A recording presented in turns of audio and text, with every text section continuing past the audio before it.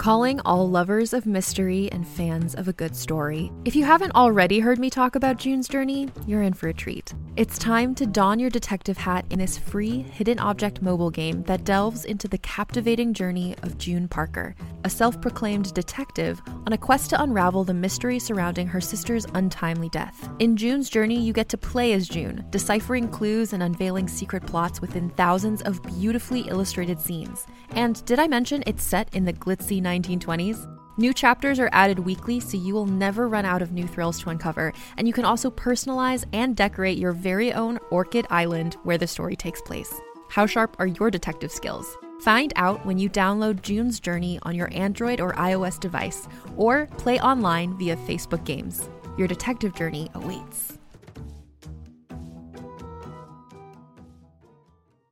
Hey there, it's Rachel Ballinger, and I am thrilled to invite you to Rachel Uncensored, my podcast where I get real with my friends and celebrity guests, where we talk about all sorts of topics. From personal stories to hot-button issues, we cover it all. New episodes drop every Wednesday, so make sure you tune in on Apple Podcasts, Spotify, or wherever you listen to podcasts. Trust me, you won't want to miss out on the fun and candid conversations we have here on Rachel Uncensored.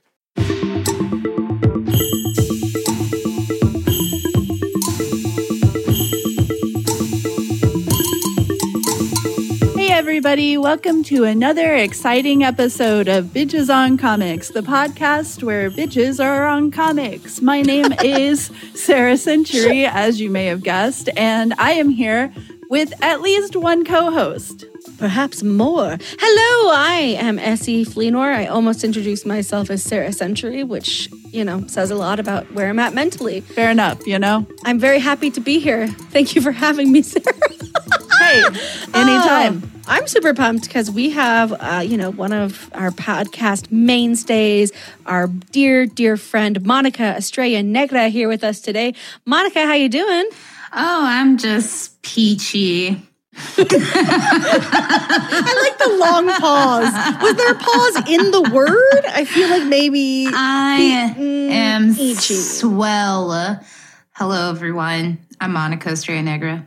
Monica, you do fucking everything. You're an editor-in-chief. You're a filmmaker. Tell our people about you, just in case they haven't heard from you lately. Roll call. I am editor-in-chief of Cinespeak. I am co-founder of Audrey's Revenge. I've directed 4 films, and I'm also a professional freelance slacker.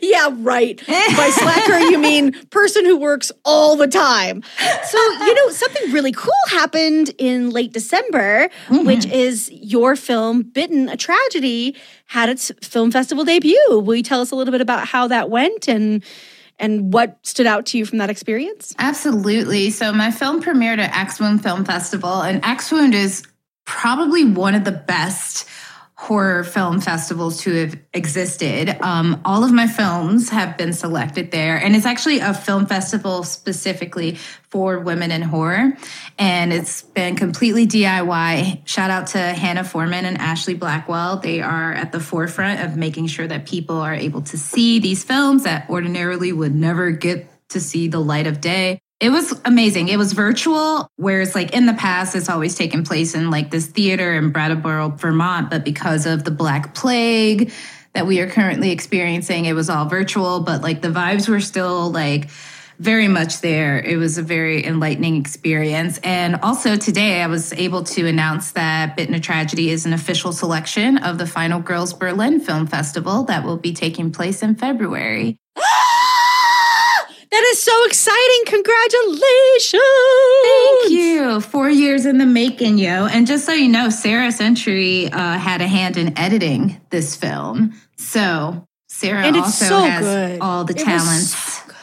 Nicole Solomon, too, yeah? Yep. The folks at 4 Mile Circus, Nicole Solomon and Sean Mannion, produced the film. Mm-hmm. It's such a great film. It's such a beautiful piece of horror. I really, really enjoyed it. And, I was like, oh man, I want to tell people to go watch it, but you can't watch it at Axwound anymore. It's a limited time period of the film festival.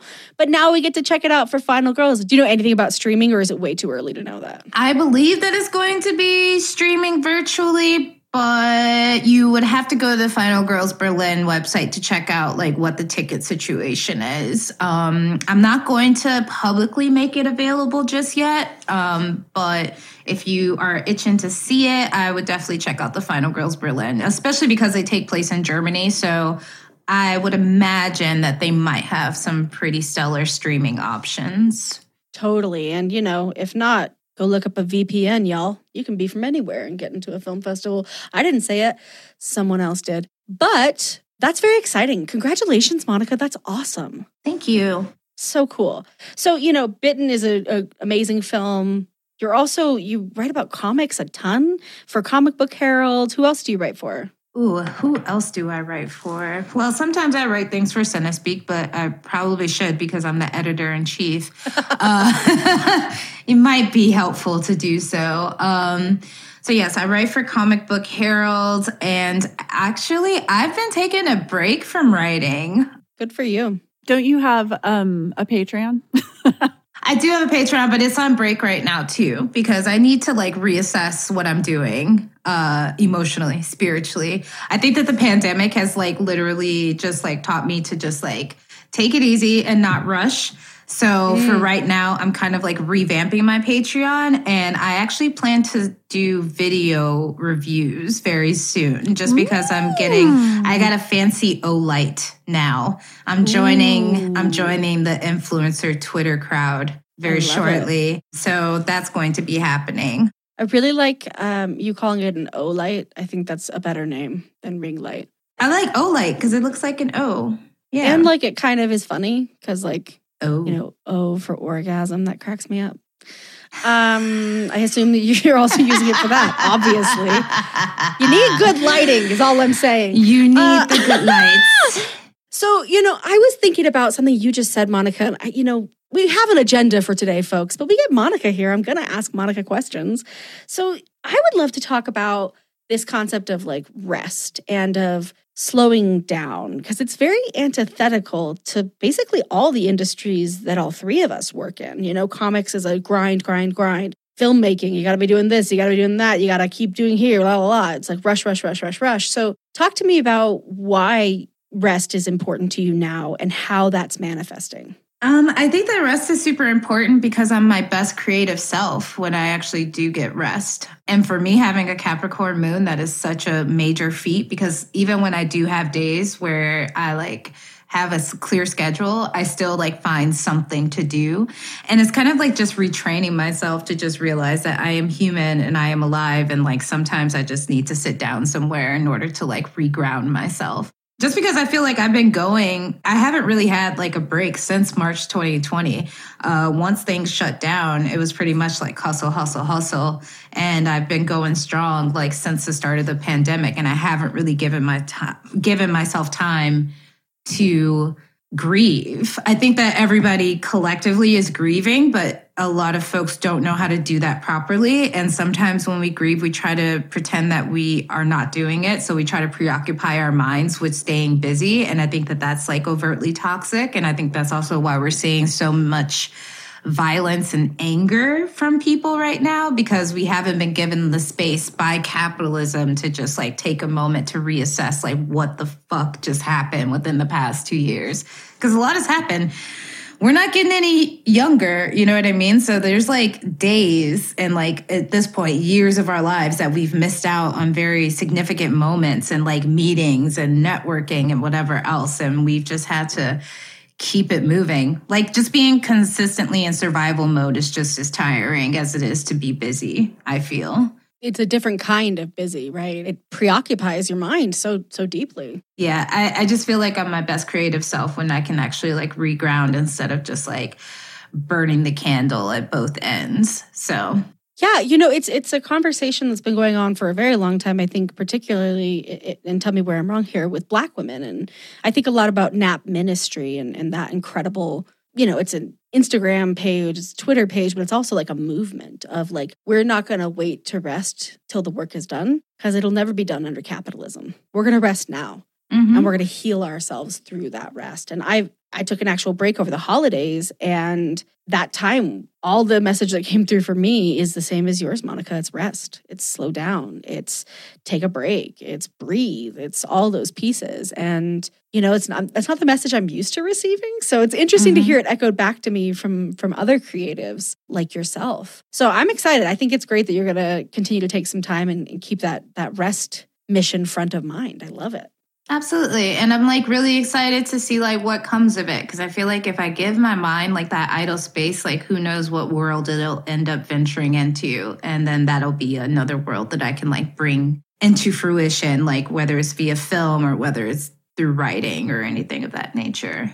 Or whether it's like, me pitching a new Real Housewives series. Maybe we can do a Real Housewives of gay freelancers. I was picturing like Real Housewives of Mordor, but same difference. Whoa.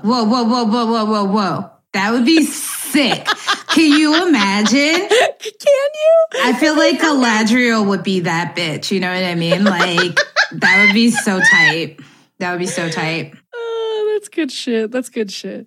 Well, I thank you. I wasn't expecting us to get so heartfelt here at the beginning, but it's fitting. Yeah, that's the same sort of conclusion I came to of like, maybe if I actually rest, I won't look at all of my creative pursuits like, why am I so behind? Which is all I feel, most of the time. And I'm like, I've got to reorient my relationship to that because it's not helping me produce anything and it's not helping me feel good about myself. So maybe it's toxic. Who could say?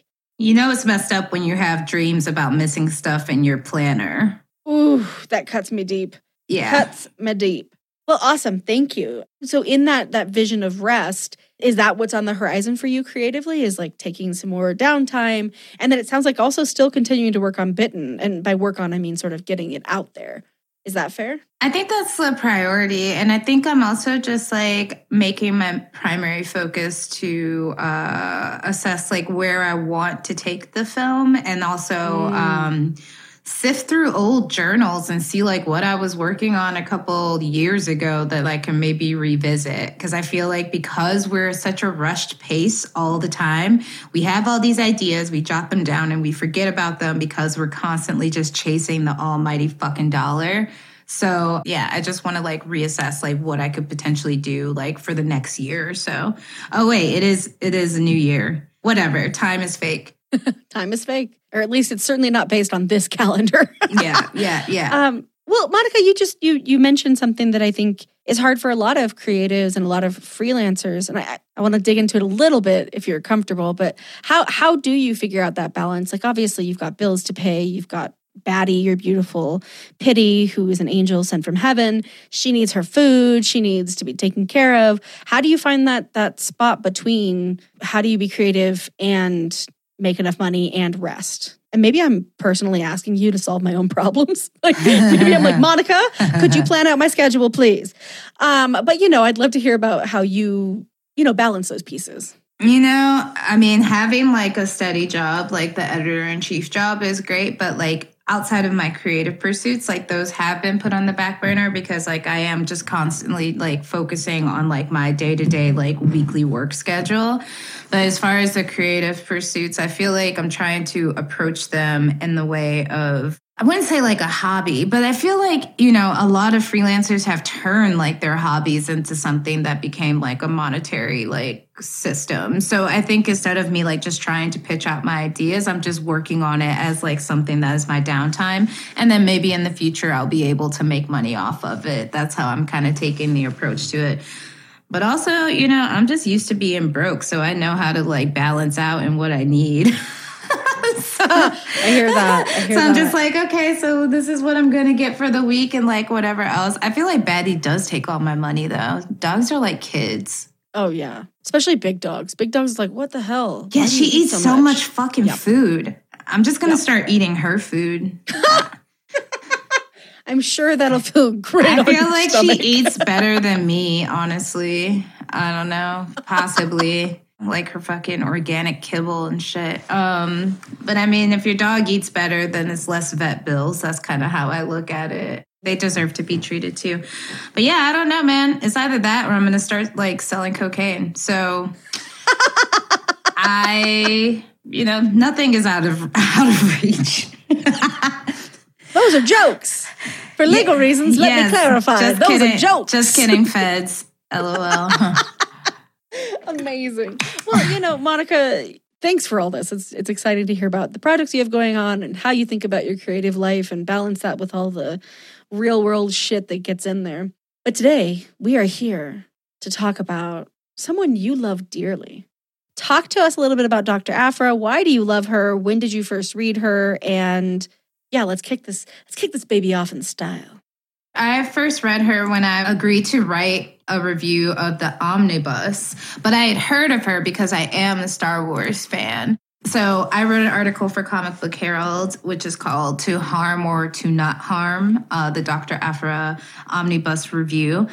And wow, I completely loved it, especially in her introduction in Darth Vader #3, because I just think it's funny that she literally ended up playing like one of the most like vicious imperial like fascists of like the entire galaxy. And she's just like this like schoolgirl who's just like, she does what she wants on her own terms. And she just like keeps playing people. And she's also just like not specifically like a hero or a villain. She's just kind of like there for herself, which is also a very interesting concept because I feel like Star Wars loves its binary characters. You're either on the good side or you're either in the face of evil. And Shelley's just like, I just want to dig up some cool shit and get some stuff and like maybe make some bank on the side so I can keep doing what I gotta do. And I feel like that's just like the ultimate like galaxy like hustle that she could possibly do. Also, her comrades are pretty sweet. I really, really, really, really, really love 000. Literally has like the best one-liners within that entire series, especially when it comes to ragging on Shelley. I think like 000 keeps Shelley like pretty in line and grounded, like especially when it came to revisiting her past of like when this is actually in Dr. Aphra, we like learned about like what she did in school. And of course she was like an agitator in school as well. Her pseudo daddy issues that she had with her dad, but really it was just like all about competition at the long run because she was like a genius in essence. So yeah, that's how I know about Dr. Aphra. I like that the way that she gets one over on Darth Vader is just by knowing how terrible he is, because she ends up working for a lot of people who are very terrible. For instance, Darth Vader, he's terrible. Like all of the Star Wars comics are just about him killing people across the galaxy. And that is true in the Darth Vader series where she's introduced as well. And her way of getting past him is literally just to be like, I know that he's so cruel that he'll go out of his way to be cruel. Like, I just know he will. And she kind of always has an idea of how she's going to get away from him, which is very much like her, right? Like, I think that there's not that many people in the Star Wars universe who are quite as capable of staying one step ahead of the game as Aphra is. And I think that that's a major part of what makes her such a good character. Absolutely. Absolutely. Dr. Aphra always has her eyes on several different prizes, right? Like she's always sort of planning, scheming, and reacting. And it's kind of delightful. Like she's so resourceful. She's so thoughtful. She's such an asshole. And what a combination for someone to be such a well thought out asshole. That to me is like, that's art. There's something really special in that. How unlikable she can be sometimes, and yet how totally irresistible she is. Why do you all think that is? Why do we love a schemer so much? I mean, isn't that a part of our industry?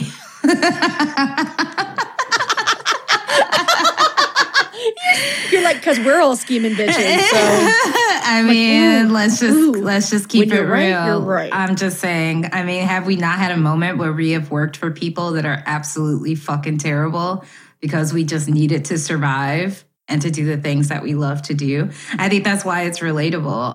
I'm speaking for myself. In our lives, we have always made like questionable decisions, and that may have been like motivated by our own like desire for self-preservation. And I think that is what makes her so relatable. And isn't it the fact too that basically that she thinks that both sides of the fight are spinning their wheels in a way? And it's like one of those situations of, you have a literal fascist regime. So it's pretty clear cut as to who is evil in the Star Wars universe, right? Like you could just point your finger. He's certainly very evil. Darth Vader, any of them. But it's also one of those situations where she sees the Rebel Alliance and is just like, you're all dying. Like, there's too many of you, like, following this cause that's just going to get you killed. And that's all that she can see on that side. And so I think that the reason that she has ire for the Rebel Alliance, and that was part of the breakup between her and Sana Starros, right, is that she literally calls her like a rebel sympathizer and stuff because Starros is part of the Alliance every now and again. That was such an ideological difference between them because as many issues as there have been, there's never really a time whenever she believes in what the rebels are doing. And I think that that's interesting because Han Solo does, right? He's kind of like the counterpart. They both have the same ex-girlfriend, like kind of the counterpart to her. They dress similarly, you know, all of that. But the thing that's interesting too in the omnibus is there's that whole crossover between them. And she meets Luke and Luke is basically like, you're a piece of garbage. Like, you're awful. I can't believe how awful and selfish you are.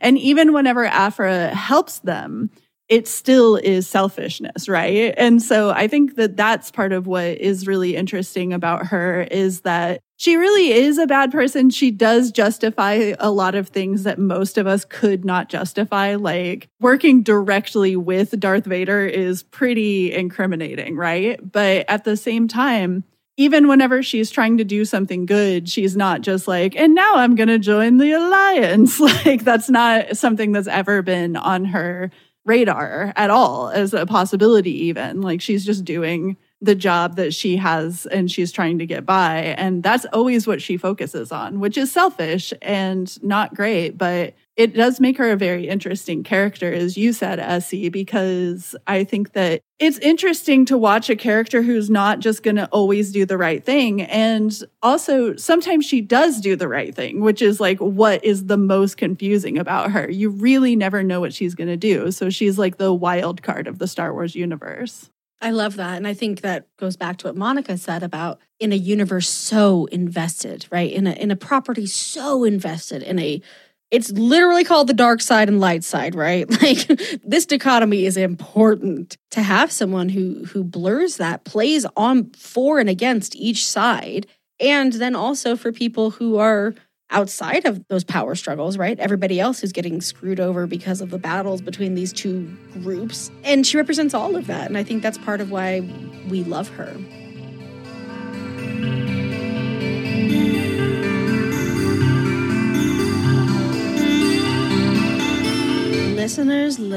Listeners, can you believe it's a new year? It is 2022. How? I don't know, but here we are. And that means we've returned with another issue of Decoded Pride. Check us out at decodedpride.com. So, we're in submissions right now. So if you have a piece of speculative short story or comic fiction, you can submit it. Just go to our website, decodedpride.com. Sarah, Monica, I'd love to hear what y'all are looking forward to with this year's issue. More sexy, steamy horror stories about your exes that are not Dr. Aphra. Or they could be an analog of Dr. Aphra. Yeah. I'm like, what if all of my exes are actually Dr. Aphra? It was all a joke on you the whole time, Sarah. I'm just going to keep thinking on it. Meanwhile, I would like to see some stories with cats in them. Cats that wear hats. Are you asking people to write Cat in the Hat? Cats that wear hats on shoulders. I would like to read Cat in the Hat on shoulders.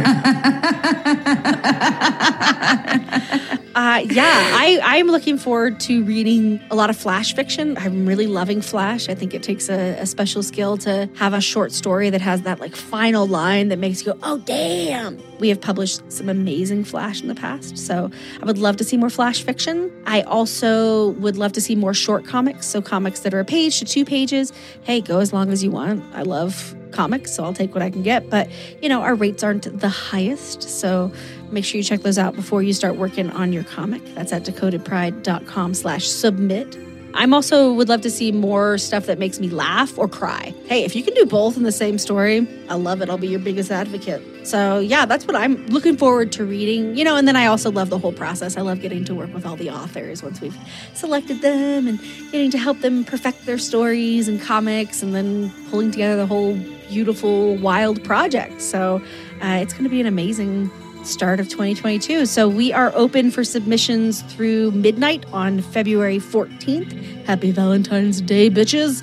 And midnight is whatever time zone you're in. We really genuinely don't care.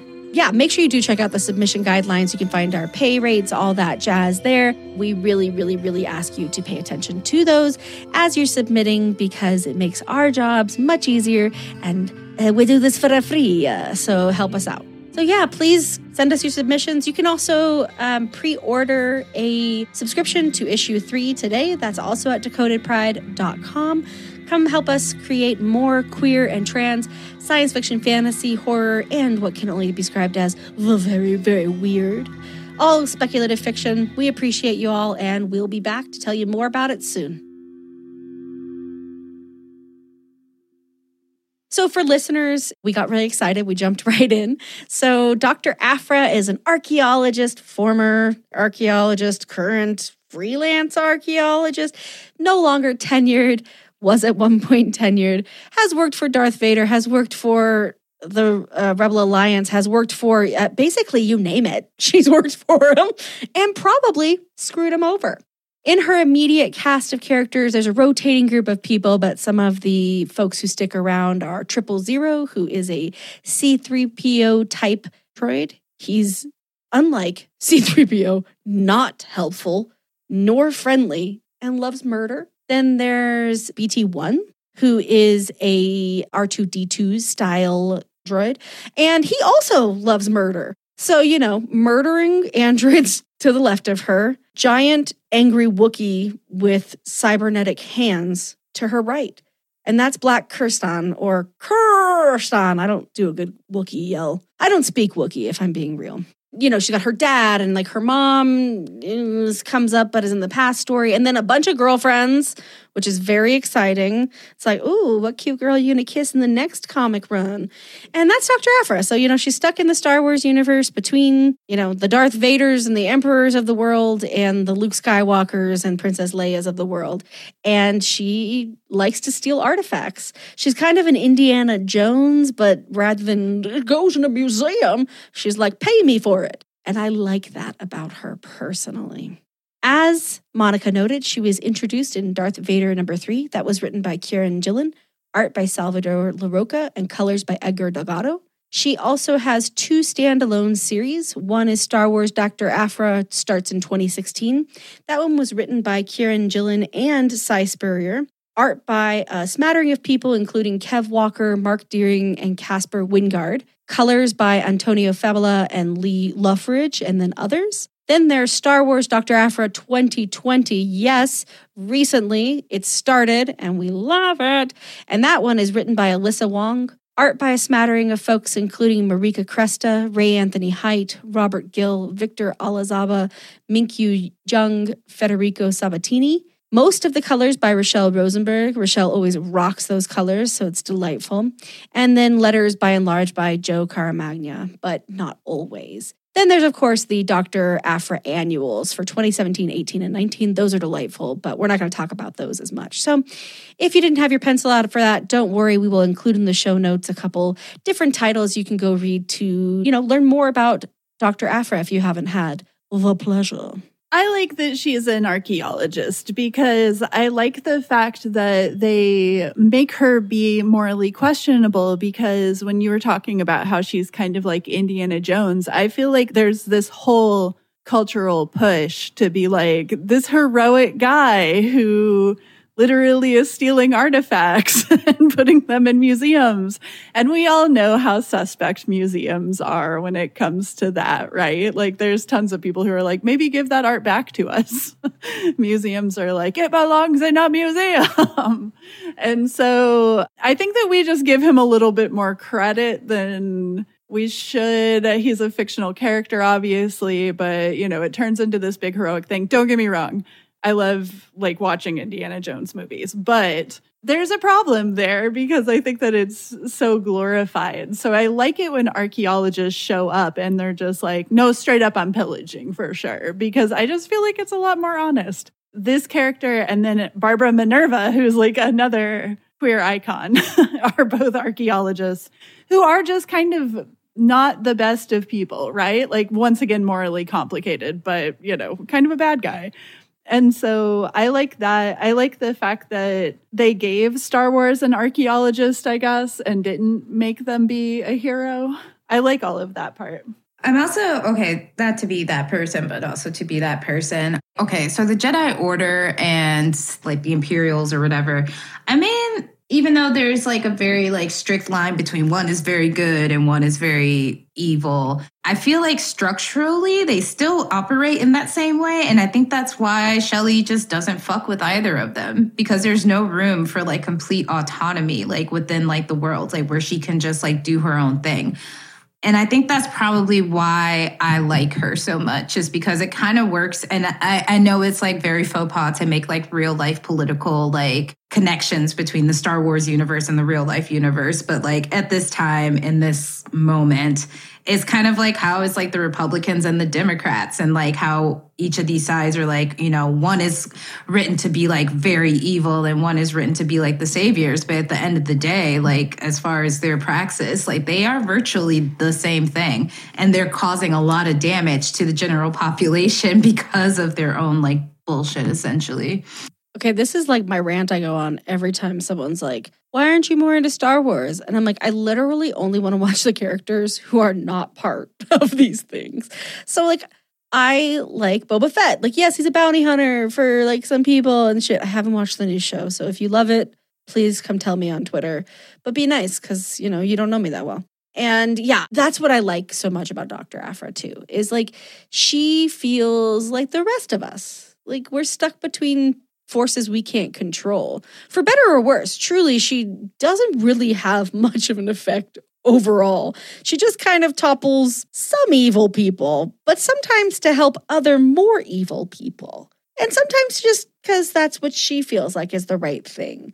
And that is highly relatable. My beef is the Force is just the Force, y'all. It's like anything else. If it occurs naturally, it is neither good nor bad. It is neither dark nor light. It cannot be bifurcated and said, well, but we're going to touch the light side, but we're never going to touch the dark. I really thought in the most recent film trilogies they were going to go there. And then I was like, what was I thinking? Of course they're not. And that's what I like about Dr. Aphra. I feel like she's like, you know what? This is all a lot of bullshit. I don't need any part of it. Y'all are saying you're evil. Y'all are saying they're evil. You have similar tactics, as you were saying, Monica, which is so true. You have similar aims, even though you define them completely differently. And I really want to steal this ancient artifact. So that's what I'm going to focus on. That feels right to me. Yeah. I also enjoy all of the relationships that are in, and I mean that across the board. I think that her relationship with the droids is fascinating because she clearly knows that 000 is the very, very worst. And I think that she feels really comfortable with that because she's like, I know what you will do. You will betray me for sure. I just think that whenever she has a good grasp on what people are, it makes her feel a little bit better. And that's her criteria of who she chooses to be around. And then I liked that her relationship with her dad was so fascinating because he is, the first person who's out here pushing to get her license revoked and like all of this. And she's like, you left my whole childhood in tatters. You like ignored my mother and all of this.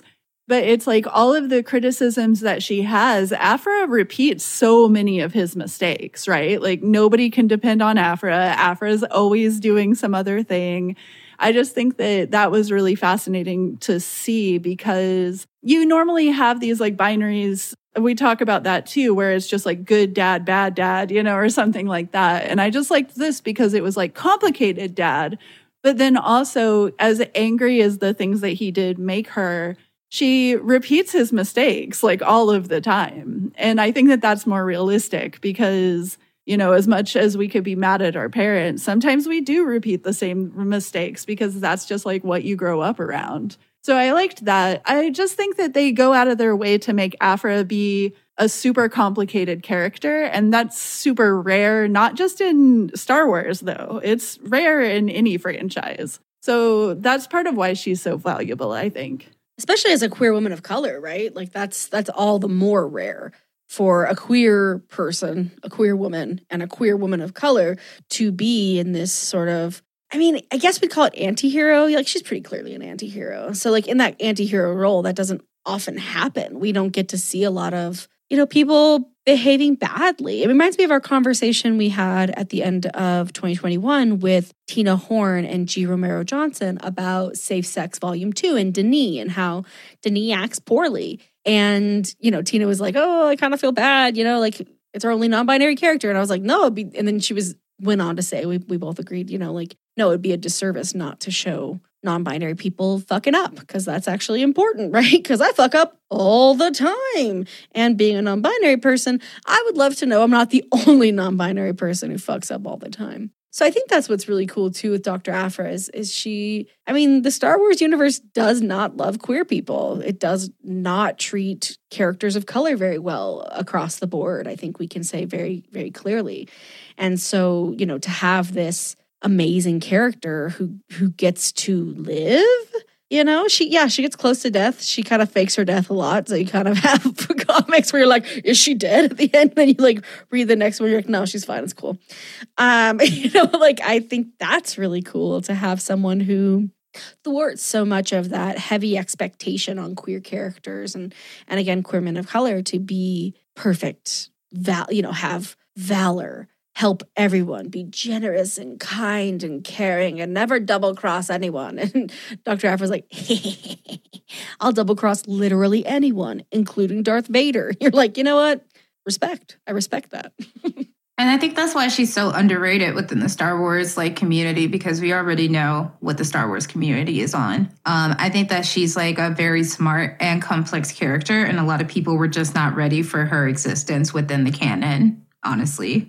They're like, why doesn't she do the thing I want her to do? And Aphra's like, I will never do the thing that you want me to do. And then she blows up everything. Because I don't even do the thing that I want to do half the time. Right, exactly. And that's what makes her so awesome. And also, can we just talk about her wit? I think she has some of the best clapbacks ever. She's so funny. Yeah, she's just hilarious, and just her comebacks, even when she was talking to Luke or whatever. And she kind of brushes off Luke Skywalker. I feel like Luke is just so used to having his ass kissed, and she's just kind of whatever. Okay, guy in robes who can move stuff. That's great. Where's my money? So I just think that that's amazing, because I feel Luke is just untouchable and everybody loves him and he's great and blah, blah, blah. Mm-hmm. Yeah, the whole franchise, right? Yeah. So I think that's also why she's kind of an anomaly. Yeah. And we never talk about how lucky he is. He's just really fucking lucky. He gets to have incredible connection to the Force. It's if I was Aphra, I'd be like, pretty boy. Literally, you are royalty. You were born into royalty. Even though you grew up on Tatooine and blah, blah, blah. Okay, got it. Even still, if it weren't for the Rebel Resistance or whatever, Luke could not have done all that stuff on his own. And I just hate the fact, so many people were crying about him dying in The Last Jedi. And I was just who cares? I don't care. And I think that's why I also just kind of attached myself to this comic, because I definitely see it as kind of a rebirth of a good and positive direction of the Star Wars fandom. Because admittedly, I've kind of dropped out after so many repetitive themes and just very predictable characters. This is why I always think the comics are better, though, because they get to get away with a little bit more. There's a little bit more leeway, and there's so many comics that it's like Darth Vader is terrifying in the comics. Oh, absolutely. The Darth Vader series is scary. Yeah, and Anakin, when they show him, he has a point. Like, his ideas and the reason that he's questioning the Jedi.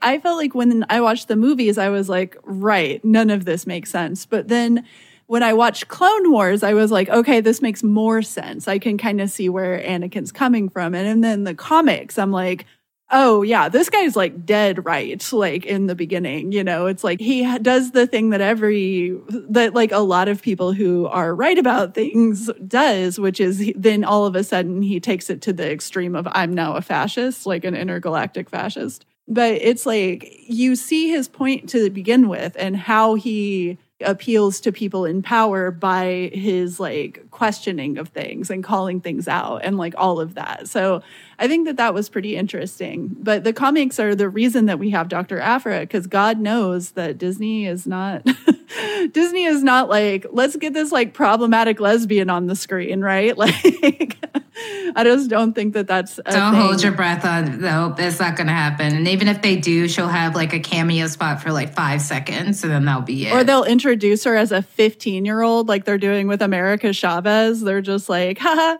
she's 15. We don't have to deal with that. Like, we don't have to deal with anything. Anyway. Because 15-year-olds can't be gay. That's a rule.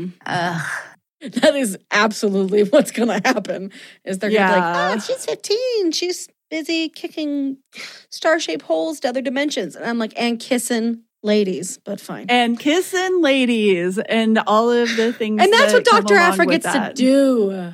Yeah. She kisses ladies, which is what, of course, every part that. of the conversation is building towards, because we have to talk about how her exes are the best characters in the entire, in every series, great. in both of the series. They're so great. Isn't it the first one we meet is Sana, right? Sana Starros. Yeah. And that is the one who also dated Han Solo. And so I think that that's really fun. But I also think that it's super fun because the first time we see them is like she's super kind of adversarial with Aphra, and Aphra's just like, okay, you know, and just kind of like brushing it off. And then you start to see why. She's like, oh, yeah, you're still you. You haven't changed. And Aphra has that great line of, where did we go wrong? And Sana says, we met. And it's just like, whoa.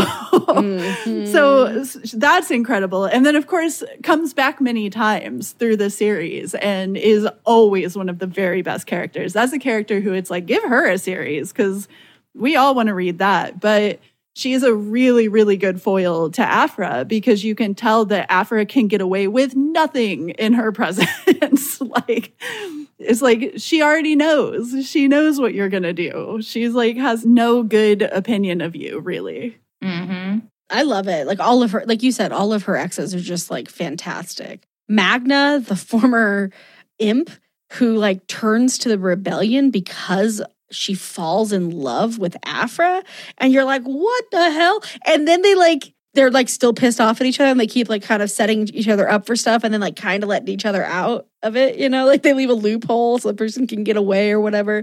It's really cute. And I love that they get like a full page spread where they're kissing, you know, it just feels like you get to see queerness. So it's just present throughout the comics. And I don't know, like I didn't dare hope to turn a page in a Star Wars comic and see two women sharing a passionate kiss in like green lighting. Like that's so beautiful. And I love it. It's so delightful. Tolvin is really great too, because Tolvin doesn't know Aphra. Like Tolvin learns who Aphra is in the series, and it is messed up. Yeah. And it is just like excruciating in all of the ways, because I'm like, I've totally dated Dr. Aphra. I have dated like 3 Aphras, like people who are just like terrible to you. And then like a year later, you get a text from them where they're like, miss you or something like that. I'm just like, that's Aphra. Like, I feel like I've dated Aphra for sure. You see Sana, and Sana's just like, nope, and then like, we've done this. I'm mad. And then Tolvin, you're just like, oh no, like you don't know how bad it is with this character. And of course, you can tell by the time we get into the next series where we deal with another one of her exes, you can tell that she's kind of pushed them away. And in a way, it was to protect them, but also yikes, you know? Red flags all around. Exactly. Red flags all around. Dr. Aphra, they should just put red flags like on the cover. This is what you need to look out for. Like, you are not going to be able to stop yourself from falling in love with this woman, and you will regret it every day of your life thereafter. Enjoy. Yeah, because there's something very attractive about this kind of character, because you know they always get you on their side. Like, that's one of the biggest things about her is that she's so charming. Even in that first issue of the 2020 series, right? There's like this whole scene where these people bust in and she's just like, hey, maybe we could work things out, like trying to be cool. And then they're like, yeah, right, you'll betray us. And she's like, you know what? You're right. And just like, and then she does. And then she does. Yeah, because she does on top of it. She double betrays them. Exactly. It's just like, I love it, man. And like, I just keep coming back to Black Kirsten, who's the Wookiee that I just think is really a hilarious character. And she's like so afraid of him, right? But she also knows how to manipulate him. And so she's like constantly whispering to people on the side, like, don't say that. Do not say that in front of him or he will kill me. Like, I need him to believe I'm going to pay him back all the credits at the end of this score, you know? And he's like, I think too, everyone who wants to kill her also, like she has the same relationship with her lovers as she does the people who want to kill her, which is they're like, I really think I should kill you. And damn it, if you aren't just so charming and I just can't help myself. You know, you're like, why? She's like, I got an offer that you can't refuse. And they're just like, You're right. And then I'm going to kill you. And she's like, tee-hee, we'll see. So the message of the story is don't date charming, broke archaeologists. Can't make any promises. But maybe we can fix her. Can we fix her? Is she fixable? Everybody thinks so. Tolvin thinks so. I guess if we ask all of her exes. Yeah, Tolvin's like, I'm on this. I'm going to do it. I got this. It's cool. I'll just be such a good person that you'll become more of a good person just by being around me. That's not how it works, but you know. Tolvin. And then there's like Professor Uka or Oka, who like dated her in grad school, maybe? Yeah. Who's just like, y'all need to stop listening to this bitch. And she's like, but at the same time, she's really good at finding shit, but like, don't trust her. But also, I might still be in love with her. Aphra's like, you act like this is all my fault. And she's like, isn't it always? Isn't it always? Yes. Which is just like such a good line. You're like, I have read 50 issues of you, Dr. Aphra, and it is always your fault. It is. That's always. the thing too, is I think Aphra is the master of great dialogue and great one-liners. And as we were talking about, so funny, but the only people who are funnier than her is her exes. Absolutely. If you like a salty ex dynamic, you can't do better. You can't do better. This is the one for you. Yeah, which I'm here for salty exes. There's nothing I like more. Like, it's so personal, you know? When they're mad, it's like so pointed. Damn it. Yeah. Oh, and they're right? Like 9 times out of 10, and your exes can tell people too much about you. Like, you're just like, oh God, what a burn. You burned me with who I am. Oh God, what a burn. I think that's Dr. Aphra's internal narrative whenever she's around her exes. Oh God, what a burn. Yeah, I've been burned again because she knows. She's like, yeah, I get it. Been burned and I deserve it. Well, at least she's self-aware that she can be a piece of shit, right? Come on. I give her that. I think that she's a little too aware of it. Yeah. She's so aware that it's gone from like being, you know, like when you have a bad habit and you're like self-aware of it and you stop doing it. She's gone to that side you get to where you're like, well, fuck it. This is just who I am then. These are my bad habits. She is on that level. Yep. Toxic. My bad habits are fighting despots and then betraying them so they kill everyone. I wanted to say too, because Detta, right? Is that the character's name that's introduced in the 2020 series? The one with the spikes in her hands? Yeah, and she Afra's Afra. Like, she walks up and is like, I'm such a big fan of your work. And then she does it to the next person, and Afra's like, oh, she's good. Yeah. Exactly. And then Afra gets to the end and is like, oh, yeah, I knew you were betraying us. And she's like, how? She's like, this Afra's one like, sentence. You're me. And also, you're me. It's just so good. It's like that Spider-Man meme. It's exactly like that. It's you. No, it's you. Oh, God. Here we go. I feel like, what's so cool about these comics is like they're just such a good setup, right? Like to have an archaeologist in this world of myth and the force and the void and the this. And so then we get to learn all these little tidbits of other things, right? Like, so we get to learn about, I cannot remember their name. It's like a lot of vowels, who were like the pre-Jedis and like how their society fell because they were so obsessed with the force, And it's like, ooh, interesting. What does that mean for the Jedi? So it's like, it's cool if you know the wider Star Wars universe, but also if you don't. Like, I don't read a ton of Star Wars comics. I've seen the movies. I don't watch all the shows. I'm not that into it. But Dr. Aphra makes me feel like, oh God, man, this is the part of Star Wars I'm really into. It's like, oh, adventures and like shooting, and then Darth Vader's here, and then he's gone, and then he's back, and he's always looming. And that's what makes him so scary, right? Like, you never know when you're going to turn a page in a Dr. Aphra comic and Lord Vader's just going to be walking through a door, and you're like, how's she going to get out of this one? And it's like, by lying, stealing, and lying some more. And it's delightful. And because she goes through life just with 17 different Vader scenarios in her head. Because exactly. She knows. She's like, I've betrayed this guy like 17 times. This guy's going to kill me. Eventually. Yeah. I'm hoping it's not soon. Yeah, I feel like that's exactly her motto. It's wild. I think it's also such a fun read because that sort of backstabby thing, you might think it would get old, but I never once felt like it got old. I constantly was like, wow, again? Like, I didn't see this twist coming. Like, it's so good. Because it's never like, it's not just like, oh, Afra's working against you, womp womp. Although sometimes it is like that. It's also sometimes like, Afra saw you double-crossing her, and then her double-crossing you, and then you double-crossing her again, and then that guy was going to double-cross you. So she figured out how all the double-crosses were going to work out and positioned herself to have the best outcome. And you're like, what the fuck? Like, I could never think that far ahead, Like, maybe I'm too much of a stoner, but I would be like, listen, I've been double-crossed. That makes me sad. Or dead. And Dr. Aphra's like, still living. I'm still here.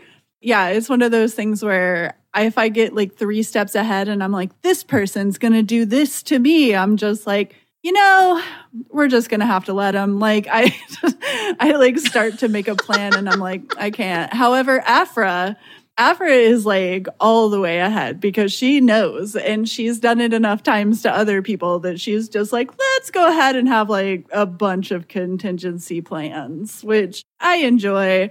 Yeah, it's truly a great comic. It's kind of hard to think of anything that I don't like about this comic. I'm like, I think the pacing is always good. It's been some of the best writers of the industry working on it, some of the best artists of the industry working on it.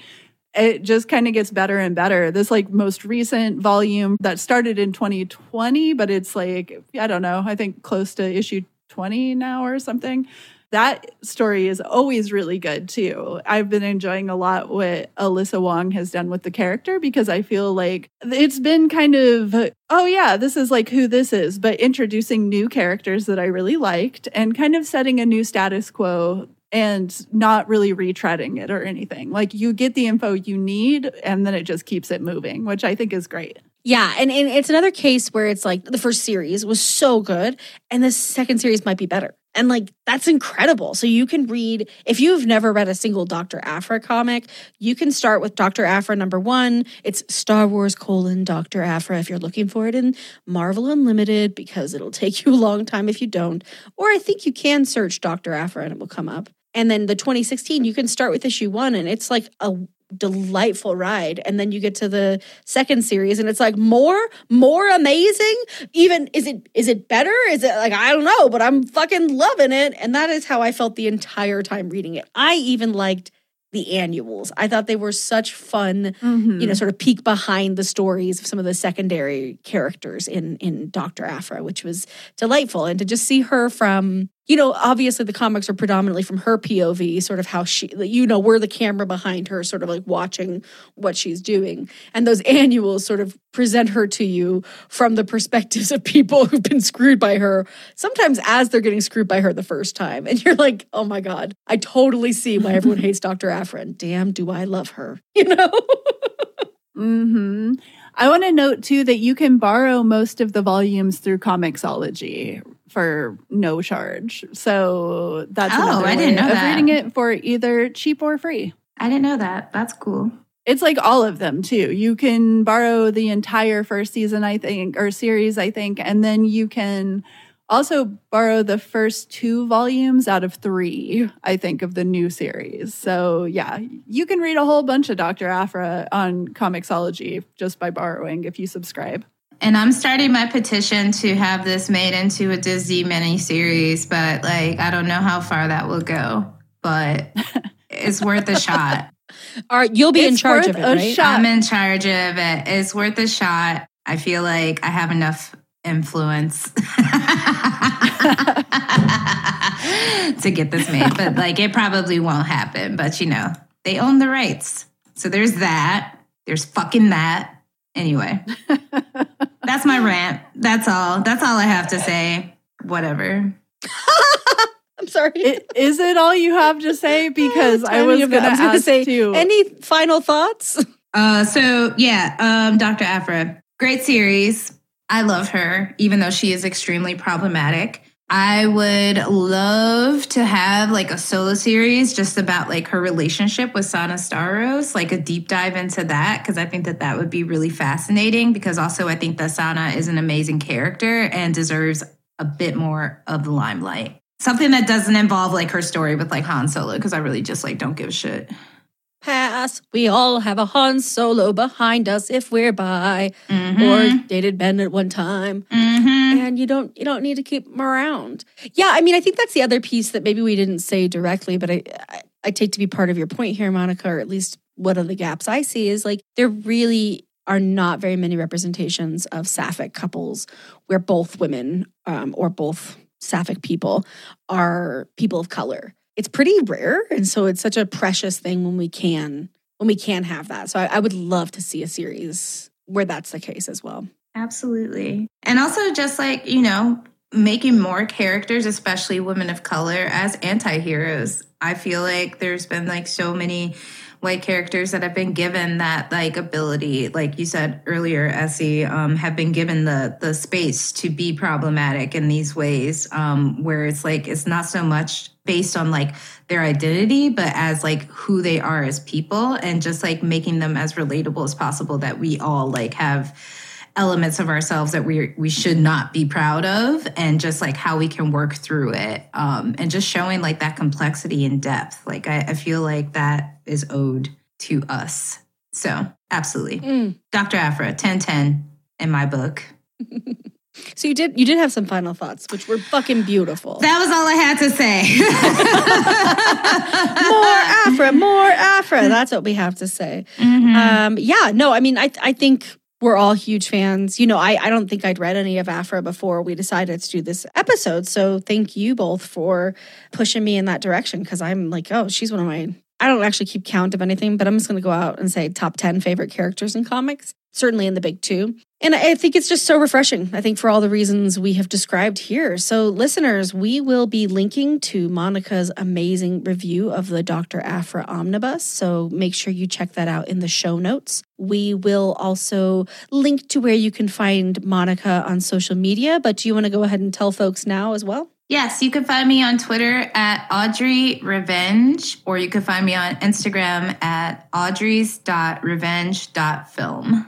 Amazing. Thank you so much. Monica, it's always just a ding delight to have you here with us. You are a treat.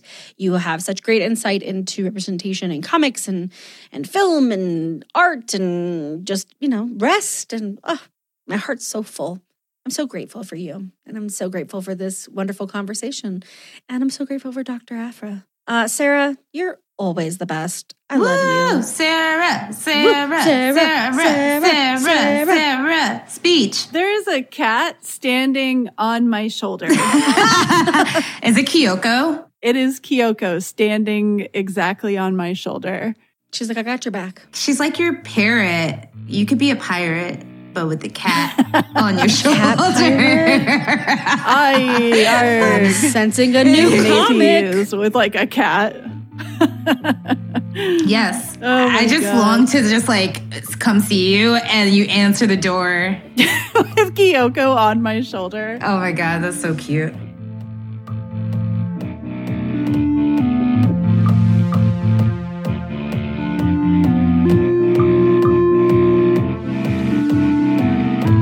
Thank you for listening to Bitches on Comics.